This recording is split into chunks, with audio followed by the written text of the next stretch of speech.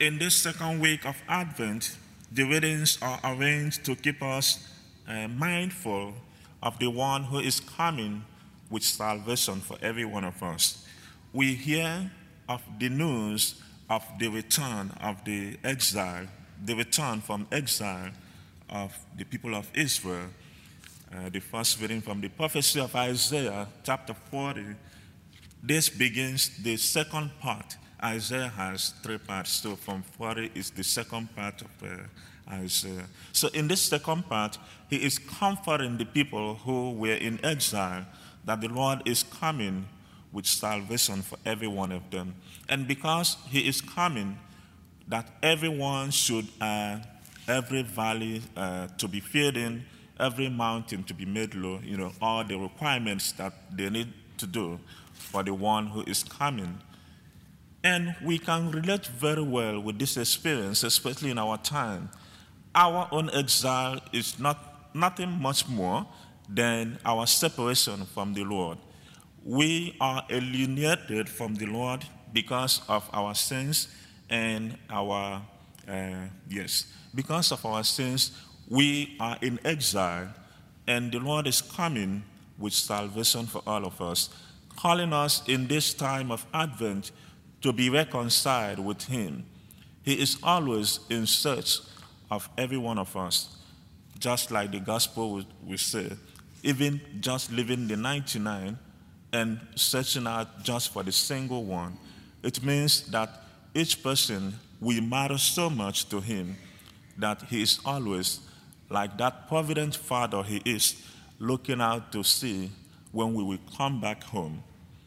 May we seize this opportunity of the period of retreat, because Advent is also a moment of penance, to draw near to him who comes with salvation for all of us. That is one. Secondly, we can also imitate the example of the Father, God himself, in seeking out. Perhaps most times we only see the group, like the 99, not knowing that there might be one just by the side that needs our attention, that needs our care. To always look out for those ones, the neglected ones. We can say, oh, it doesn't matter. But we can also look out for those who are just on the sideline, the marginalized, the depressed, those who are not even thought about or cared for. So to imitate their example. And we see that in the life of St. Ambrose, who had a large congregation. He was a bishop of Milan in Italy. And because of his allegorical exegesis, he's very good with scripture, and he's so good with very eloquent when he talks. So his sermons were compelling that all who heard him were touched and were converted. A good example is St. Augustine. Augustine's conversion, you can say, kicked off with his encounter with this bishop, St. Ambrose, and the rest is the story that you know very well. So we see how he did not spare, like just this one person, St. Augustine, to see that he received the salvation that God has come to brought to everyone. And eventually, he succeeded in doing that, of course, with the grace of God. And today we enjoy the fruit of both St. Ambrose and St. Augustine.